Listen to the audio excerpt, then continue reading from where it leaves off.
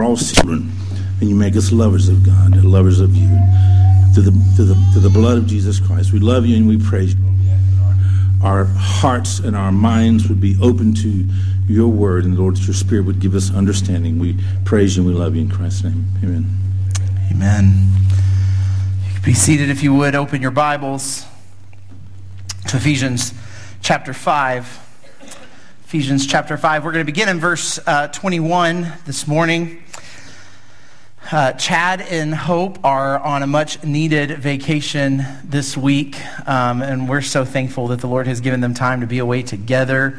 Thank you to Mike and Susan, Hope's mom and dad. They're here with the kids this week to give Hope and Chad some time away. And so I would ask you to pray for their refreshment with one another as a married couple, their refreshment in Christ as they spend some time away. I know it was snowing pretty good in Montana, and so hopefully they're spending a lot of time just inside and resting. I wouldn't wish the snow on anyone. It's a terrible existence.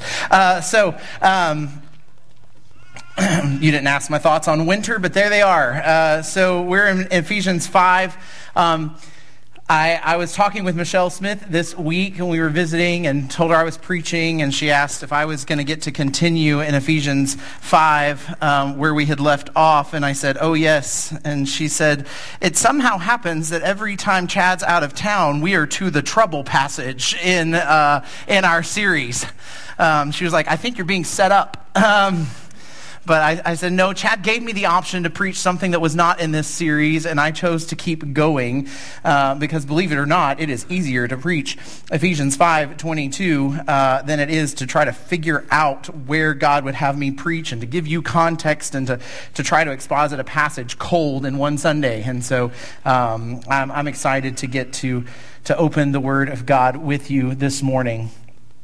I can't help but have the words of the song we just sang, "Earth has no sorrow that heaven can't heal," just reverberate over and over in my mind. Do we believe that this morning? That earth has no sorrow that heaven can't heal.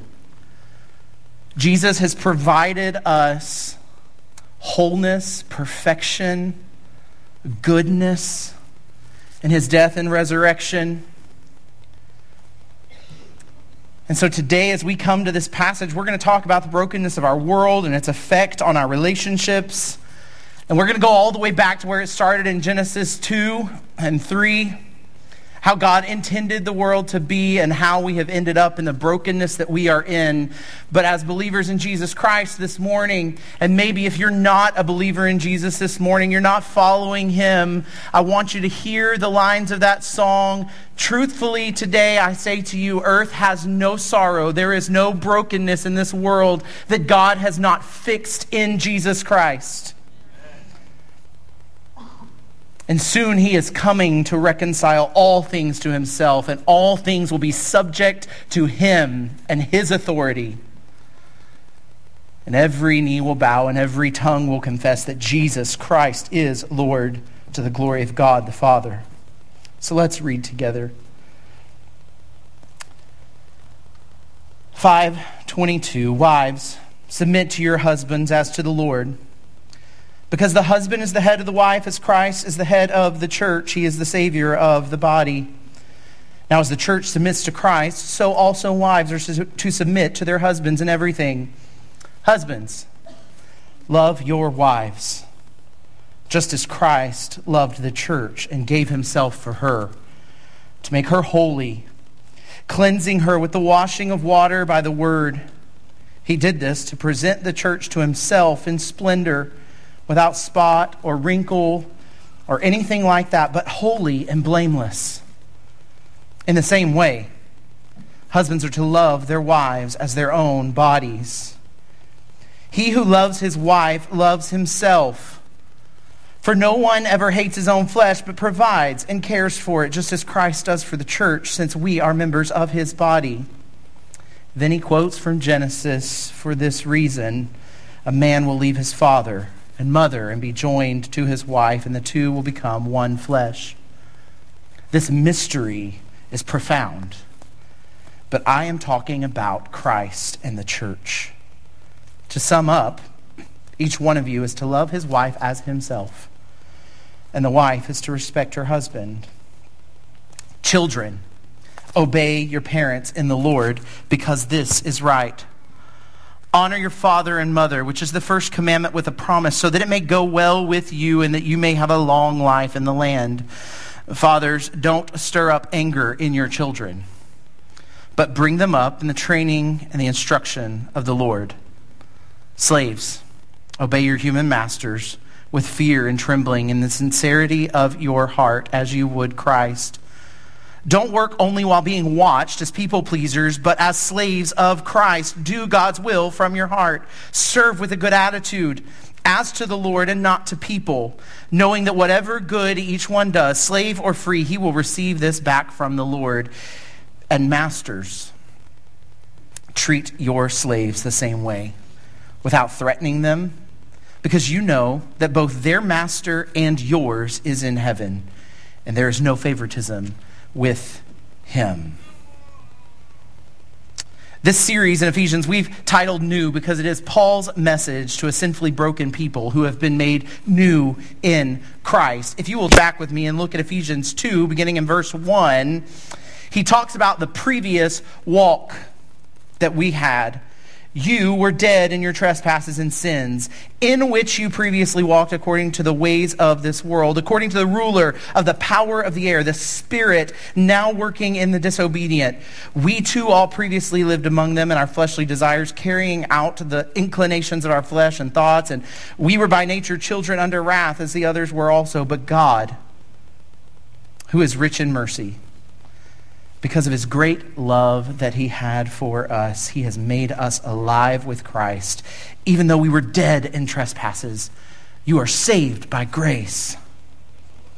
He also raised us up with him and seated us with him in the heavens in Christ Jesus, so that in the coming ages he might display the immeasurable riches of his grace through his kindness to us in Christ Jesus. For you are saved by grace through faith, and this is not from yourselves. It is God's gift, not from works, so that no one can boast.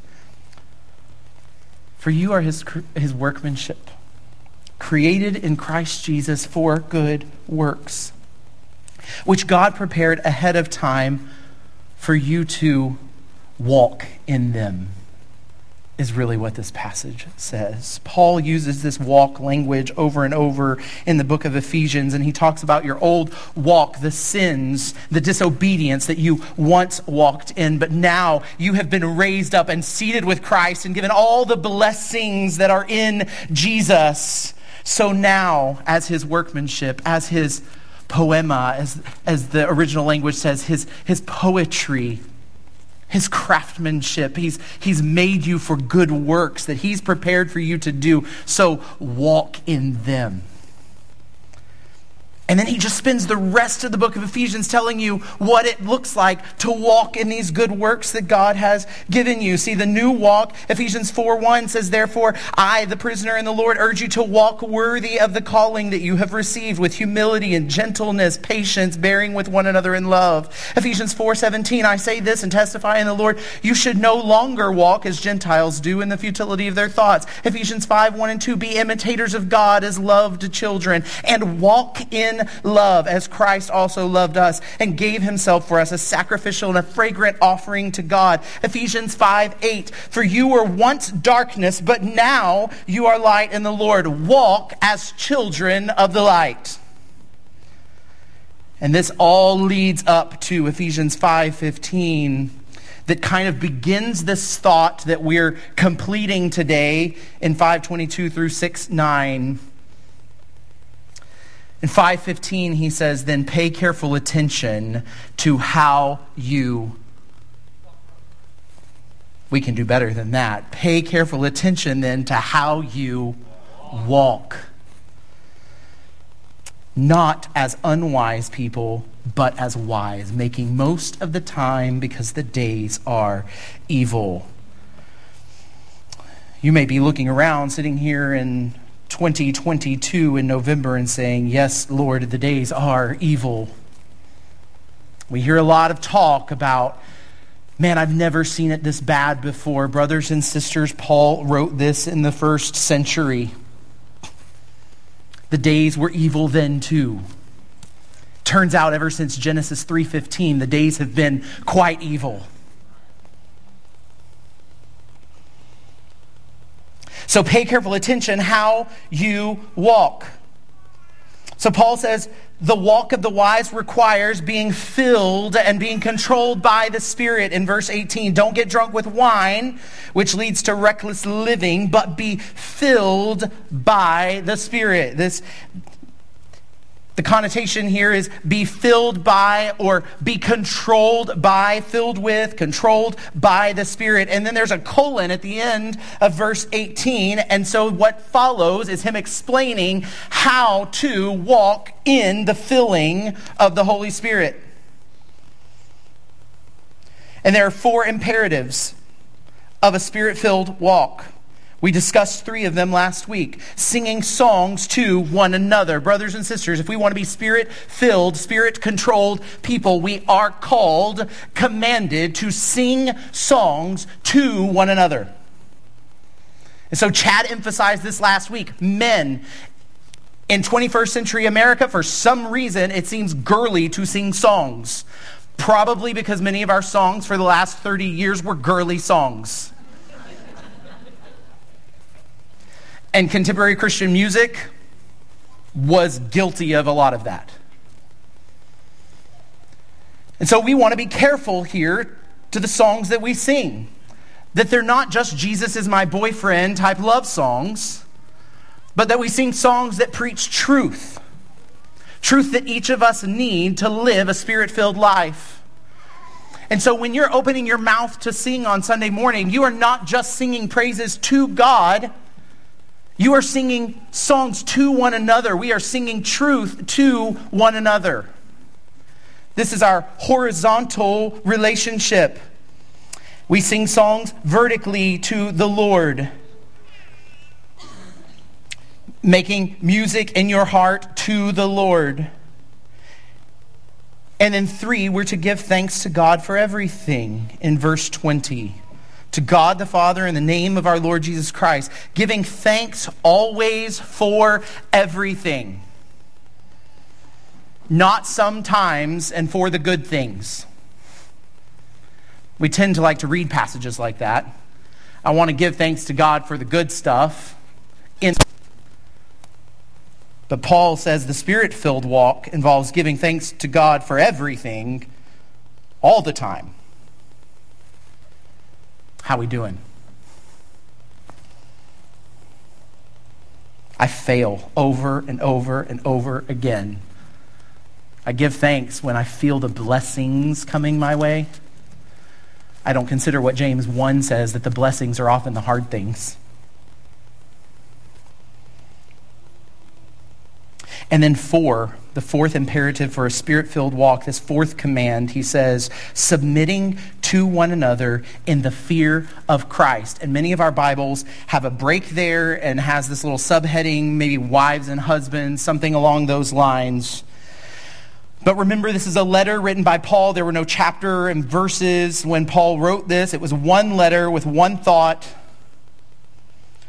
And so this flows into, 21 flows into 22. He says, submitting to one another in the fear of Christ. And the original language actually says, and most manuscripts leave out the submit here.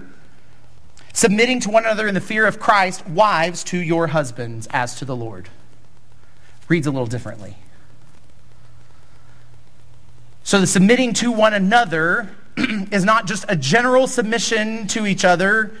It is a specific command, and Paul follows with what that actually means to submit to one another, submitting to one another in the fear of Christ, wives to your husbands as to the Lord. Now, let's address the elephant in the room. We really don't like the word submission. In fact, many of us hate the word submission. And in the year of our Lord 2022, we really hate the word submission. And it has gotten to the point in our American culture That we're telling children, don't submit to your parents, they don't know what's best for you. We have children raising each other through the means of social media, not listening to their parents, but listening to all the wicked, worldly voices around them as an authority. But to live as a new creation in Christ means walking faithfully as part of the family of God. And the family of God has an order. The world order equates submission with subservient. Definition of subservient is prepared to obey others unquestioningly. The Bible doesn't use the word subservient. Paul doesn't say, wives, be subservient to your husbands. He says, wives, submit to your husbands. See, the biblical order defines submission as a lovingly yielding to the will of a servant leader who lays down their life for the good of their subjects. This is the submission that God is calling us to. And he doesn't stop at wives with husbands. He goes on to children with parents. He goes on to slaves with masters, or in our context, we could talk about employees and employers. Submission in the perfect world, we find it in Genesis 2. We're wrong if we believe that submission and authority comes from the fall. Authority and submission were in place, God's order, before the fall of Adam and Eve. In Genesis 2, we see that God creates man in his own image. And then he says it's not good that man be alone. And so after having Adam name all the animals and seeing that none of the animals were going to provide to be a good helper for him, he creates woman from man. And the order of the perfect world in Genesis 2 is God over man, man over wife, and both of them together over the animal world, over creation. He says, have dominion over the creation. But in Genesis 3, all of this is reordered and flipped on its head.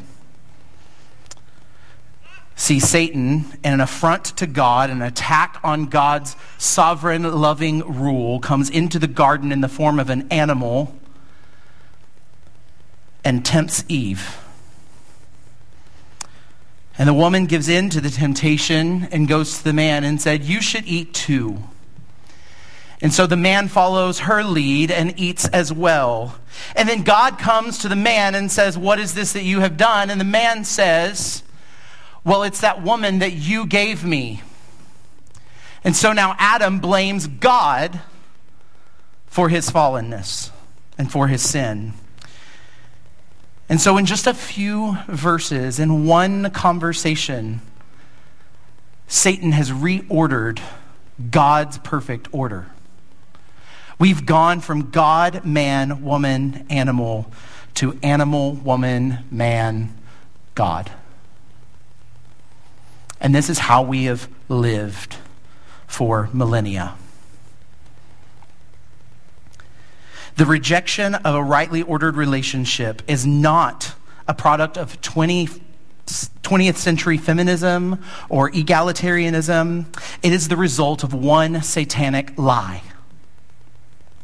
It is the consequence of one nagging question that Satan brings to Eve, and it's this: did God really say? Did God really say? This question goes straight at Eve's heart. Satan in this question is saying, can you trust him? Is he trustworthy? Did he really say? And this is the question that echoes in all of our hearts. Every time we are called to submit ourselves to someone else, we ask the nagging question, can I trust them? I don't trust them. Can she be trusted? Can he be trusted? Can they be trusted? This is the question that reverberates in the heart of the wife who finds herself unwilling to follow her husband. This is what's in the heart of every child that won't submit to their parents' direction. This is why an employee thinks he should not submit to the authority of his employer. They can't be trusted. Or another way to say it might be, I know best. They don't. That's really what Satan's tempting Eve with. Did God really say? No. See, here's what he knows. God knows if you eat the fruit, that you'll be like him, that you'll know good and evil. He doesn't want you to be like him. He likes keeping you down. He likes having you as his subject. Take and eat of this fruit. You'll be like God. You won't be anybody's subject. You'll have the same authority as God. We have this idea that submission exists because of sin, but in reality, authority and submission, rightly ordered relationship, they're woven into the fabric of a perfectly created world, and it is for our good. Here Paul shows how kingdom people are going to operate in a fallen world in order that God's glory might be displayed among the nations through rightly ordered relationship.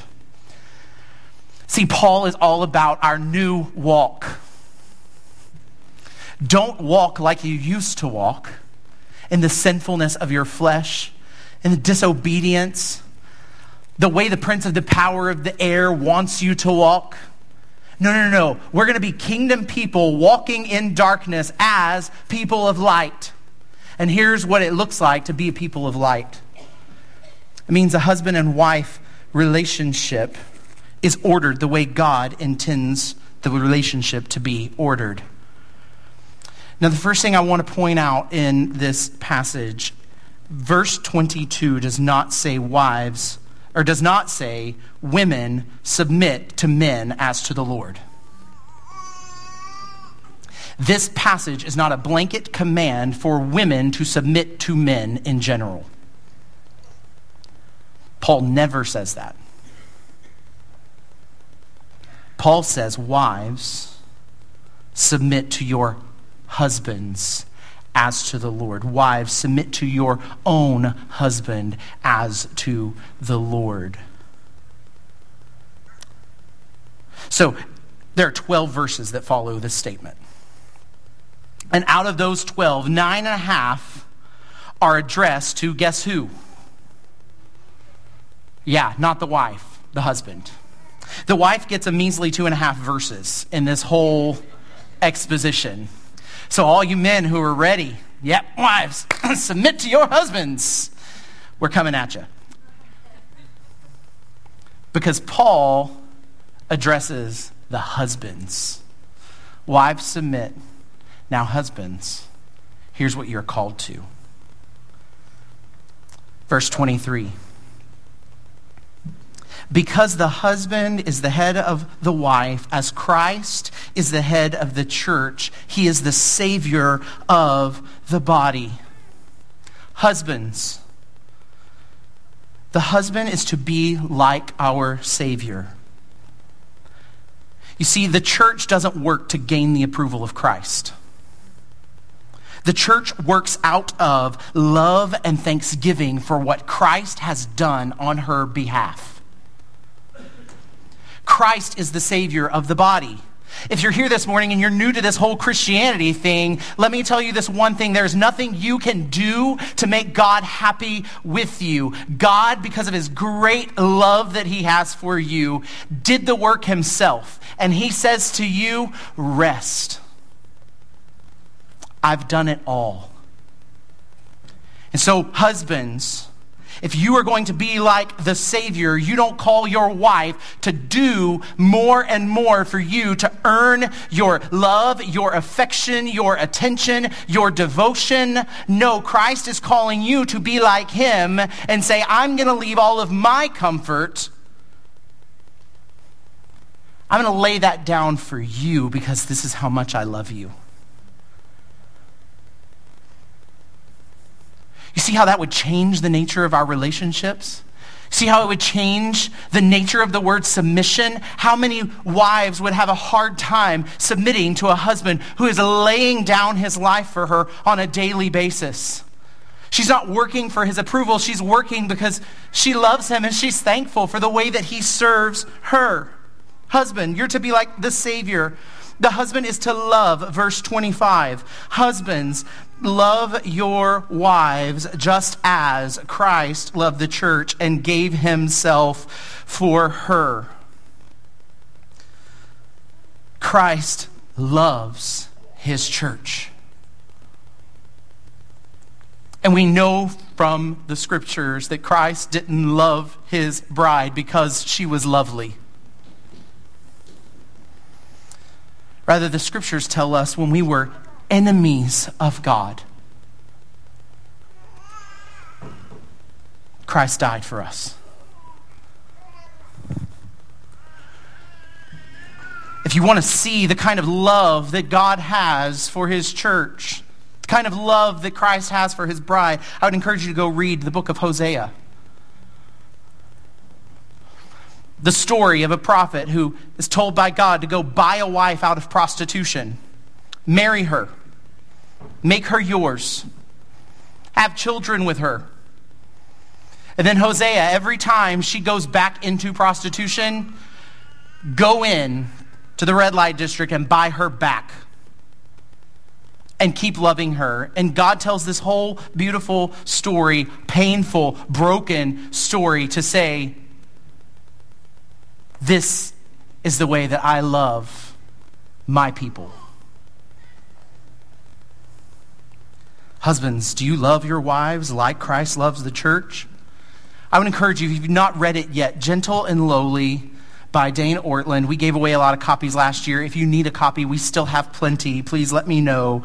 I would encourage you men to read Gentle and Lowly. It's a beautiful portrait of the love that Christ has for his church and the love we are called to reflect as husbands to our wives. See, Christ serves his bride because he loves her. So I'd ask you, husbands, does your wife outserve you in your home?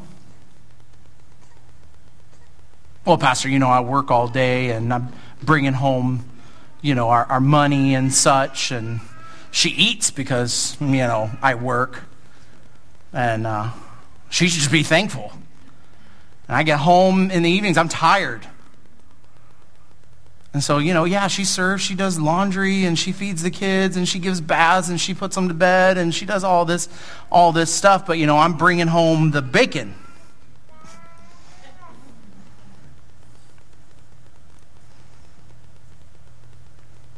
That's not the call of Christ.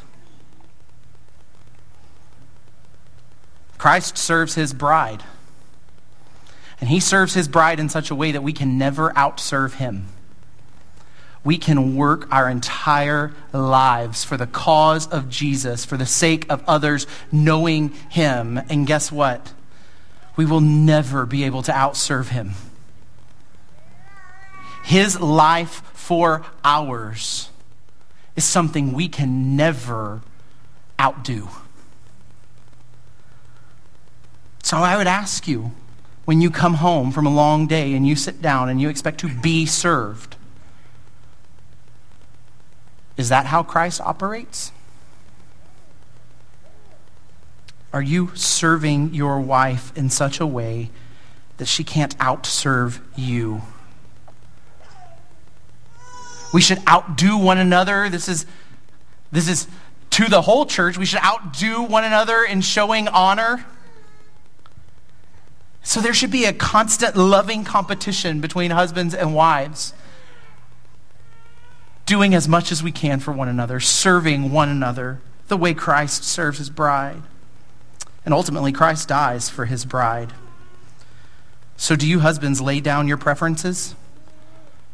Do you regularly lay down your desires? Lay down your wants for the sake of your bride? Or do you expect her to make all the sacrifices for your wants and your desires and what you see as your calling? Christ gives his life for his bride. In verse 26, the husband is to nurture and care for his wife's spiritual life, to make her holy, cleansing her with the washing of water by the word. He did this. Did what? Gave himself up. He gave himself up to present the church to himself in splendor, without spot or wrinkle or anything like that, but holy and blameless. In the same way, husbands are to love their wives as their own bodies. He who loves his wife loves himself. We lay down our life for our wives, not just for some ethereal goal in the distance. Not just so that we can say we've had 50 years of wonderful marriage. Not so that we can give good advice to younger couples around us. We lay down our lives. We serve our wives. We lovingly give up our preferences and our wants and our desires to make her holy, cleansing her with the washing of water by the word. Husbands are to want their wives so desperately to grow in their love for the Lord, to look so much like Jesus that they're willing to sacrifice their time and their wants and their desires so that she would be able to spend time in communion with her Lord, that she would look like him.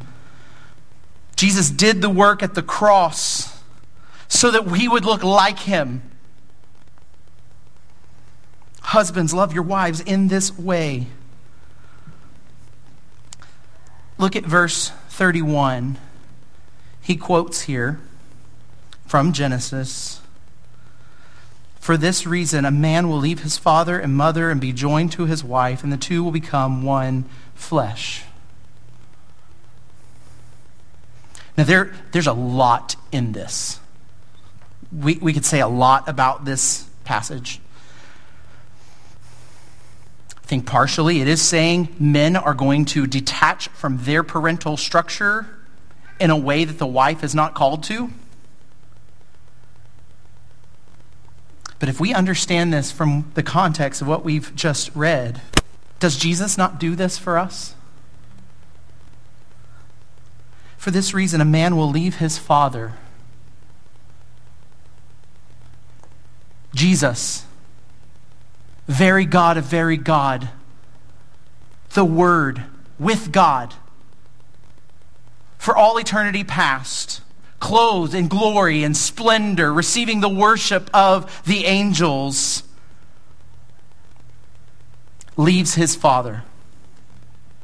He submits himself to the will of the Father and disrobes of his glory. And he comes in the form of man, wraps himself in flesh in order that he could die an undeserved death for his bride. You see, brothers and sisters, submission is not only not a bad word, submission is what saved us. If your spirit wants to rail against the idea of submission, you are railing against the very plan of God for your salvation. Because Jesus deserved the worship he was receiving.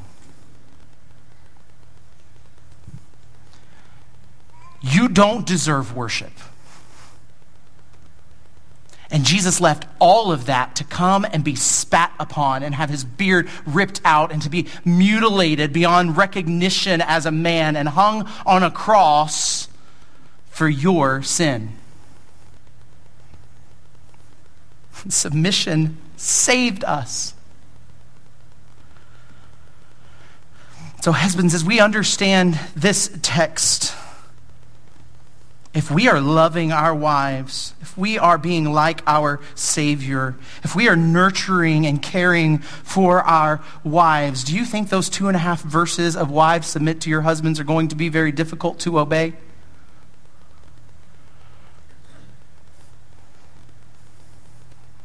because of our sin, some days they will be. But let us not be the hindrance to them walking in obedience to the Scriptures.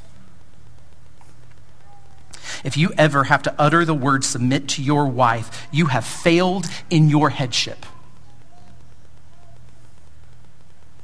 If you ever feel that word about to come out of your mouth, you better look at the log in your own eye. When Christ came into the world, he did not come demanding submission from sinners, even though he is the one who could have. He could have come demanding worship. But instead, he came to serve and to give his life as a ransom for many and called them to follow.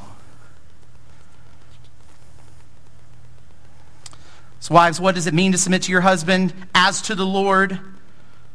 Trusting your husband as he trusts and follows the Lord. Believing the best about your husband as he follows the Lord. Don't allow the nagging question of Satan divide your marriage. Does God really say? Don't you know better?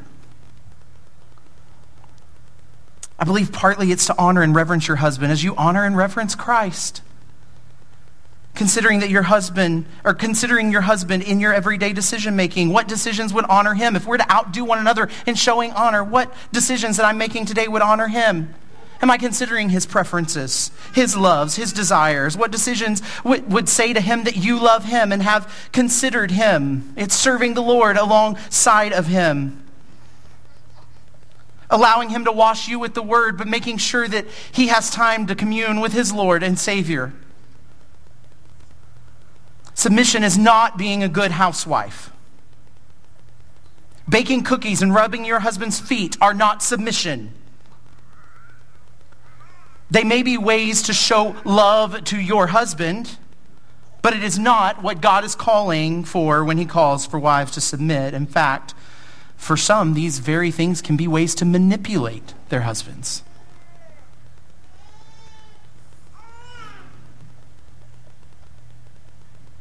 So our question is always, what is our motivation? And our motivation is as to the Lord. Jesus has done this for us. He submitted himself to his Father for us. Okay, so we see this in the husbands and wives relationship. He goes on, children, obey your parents in the Lord, for this is right. Honor your father and mother, quoting from the Ten Commandments, which is the first commandment with the promise. What is that promise? So that it may go well with you and that you may have a long life in the land. What does that mean? Disobedient kids die early. We laugh. It's the first commandment with a promise. And that promise is, obey your parents or you die early. Now, am I saying that every child who dies early has been disobedient to their parents? Absolutely not. Am I saying, like the Proverbs, that there are general principles and there are general promises of God? That maybe if you honor and obey your parents, you will have a longer life? Maybe it could be because you follow their wise counsel and their wisdom. You're not walking as unwise, but as wise. And so wise people tend to live a longer life. They do things that lengthen their days. So you honor your father and your mother. You bind their teaching around your neck. You wear it as a garland on your head, as Solomon calls his son to do. There's all kinds of Proverbs language in this whole thing. And for those of you who are in the Proverbs study, I hope that you're recognizing some of this. Paul understood all of these things. But again, just like the husband and wife passage, Paul doesn't stop at children, do this. He goes right back at the dads. In verse 4, he says, fathers, don't stir up anger in your children, but bring them up in the training and instruction of the Lord. If you're constantly doing things to aggravate your kids, to push their buttons, to somehow show your authority as father in the house, the king of the castle, if you're domineering over them, you're provoking anger within your kids. In the same way, fathers, don't stir your children to anger. But, and he connects this, Bring your children in the training and instruction of the Lord. Bring up your children in the training and instruction of the Lord, which means bringing them up in the training and instruction of the Lord, teaching them the scriptures, teaching them how God has called them to live, will keep them from being angry, bitter human beings. Teach them God's word. You are responsible for the spiritual lives of your children. And understand this passage, it does not say, parents, don't stir up your children to anger. It says fathers. Now in verse 1 of chapter 6, it says, obey your parents, plural, mother and father. But in verse 4, it says, fathers, don't stir up your children to anger. Because the spiritual life of your child falls on you.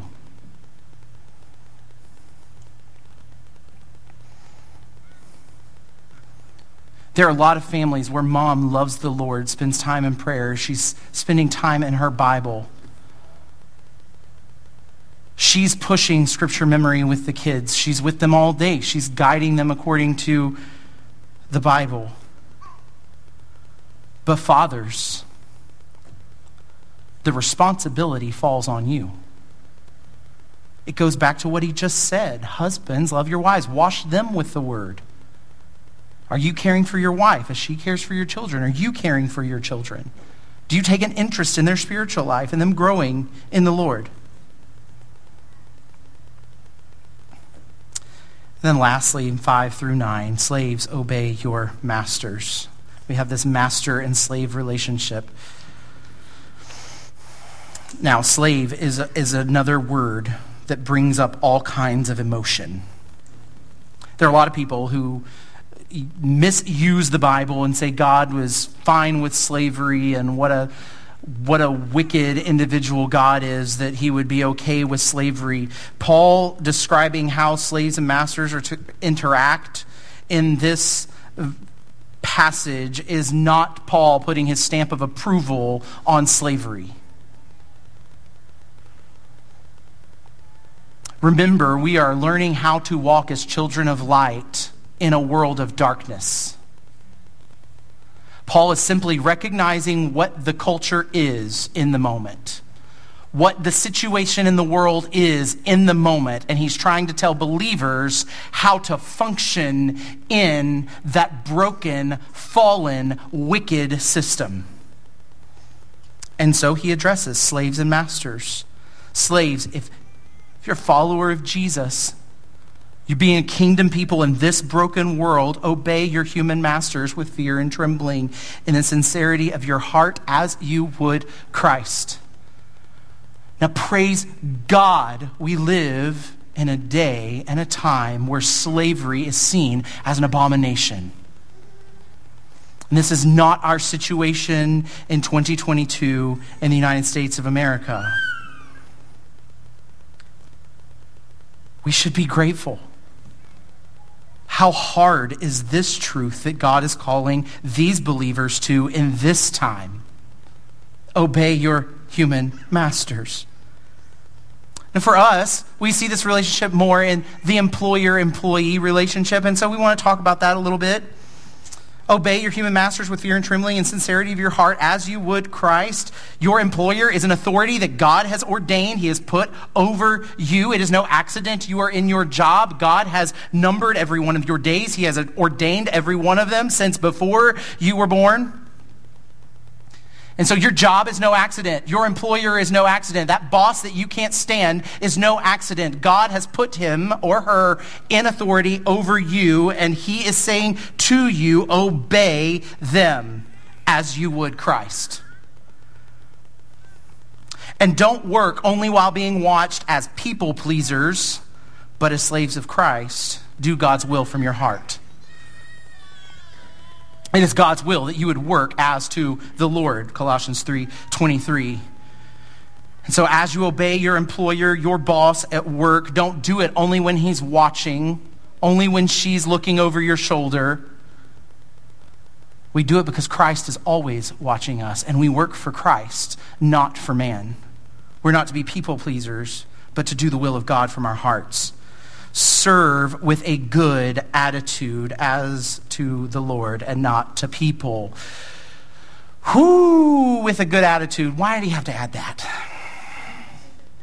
Man, I can submit. I can do what I was told to do. But you're going to tell me I have to do it with a good attitude? First time, every time with a happy heart. How many of you said that to your kids? Anybody? Something like that, right? First time, every time with a happy heart. Because attitude matters, and Christ cares about the attitude of your heart.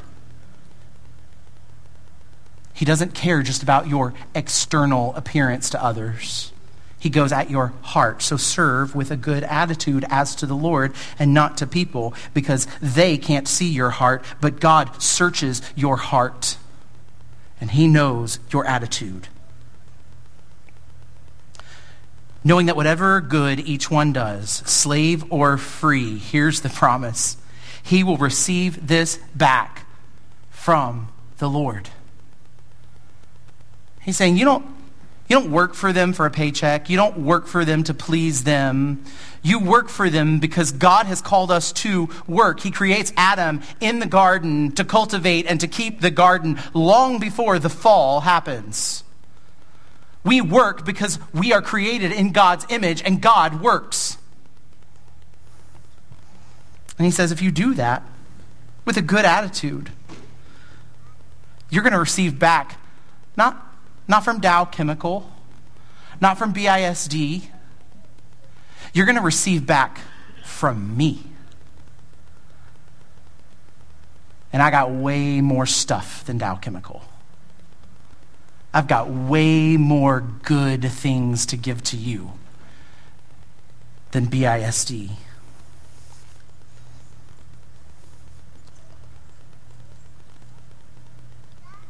And then he doesn't stop there, does he? Because he never does. Masters, employers, bosses, supervisors, treat your slaves the same way, without threatening them, because you know both their master and yours is in heaven. There is no favoritism with him. So Paul finishes this passage reminding us that in all these roles that he's given us, husbands as an authority over wife, parents over children, bosses over employees, he comes back to because your master is seated in the heavens. See, you are in submission as well. And this is how God intended it. To live as rightly ordered people in rightly ordered relationships within his world. And as we do that, people will see the kingdom of God and the will of God being done on earth as it is in heaven. I pray that we would live in such a way that we reflect the glory of God in the way he's ordered the world to be. And ultimately, that we would see Christ and his kingdom come. And everything would be subject to him, the kind, sovereign, loving King that we all long to serve. Let's pray. Father, we thank you for your word. We thank you for this text this morning. There are many hard things in here because our world would rail against the order that you have set in place.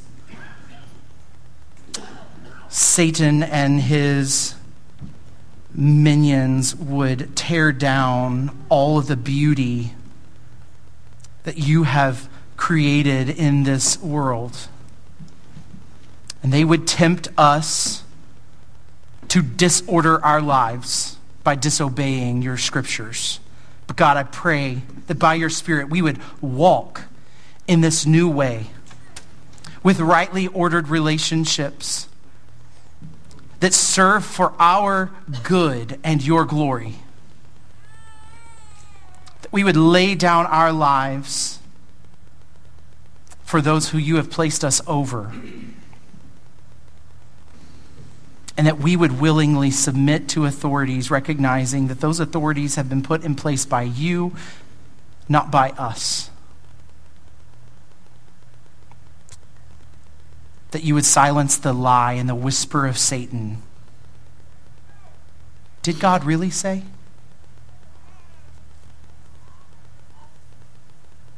We thank you for the kindness that you've shown us in Christ Jesus.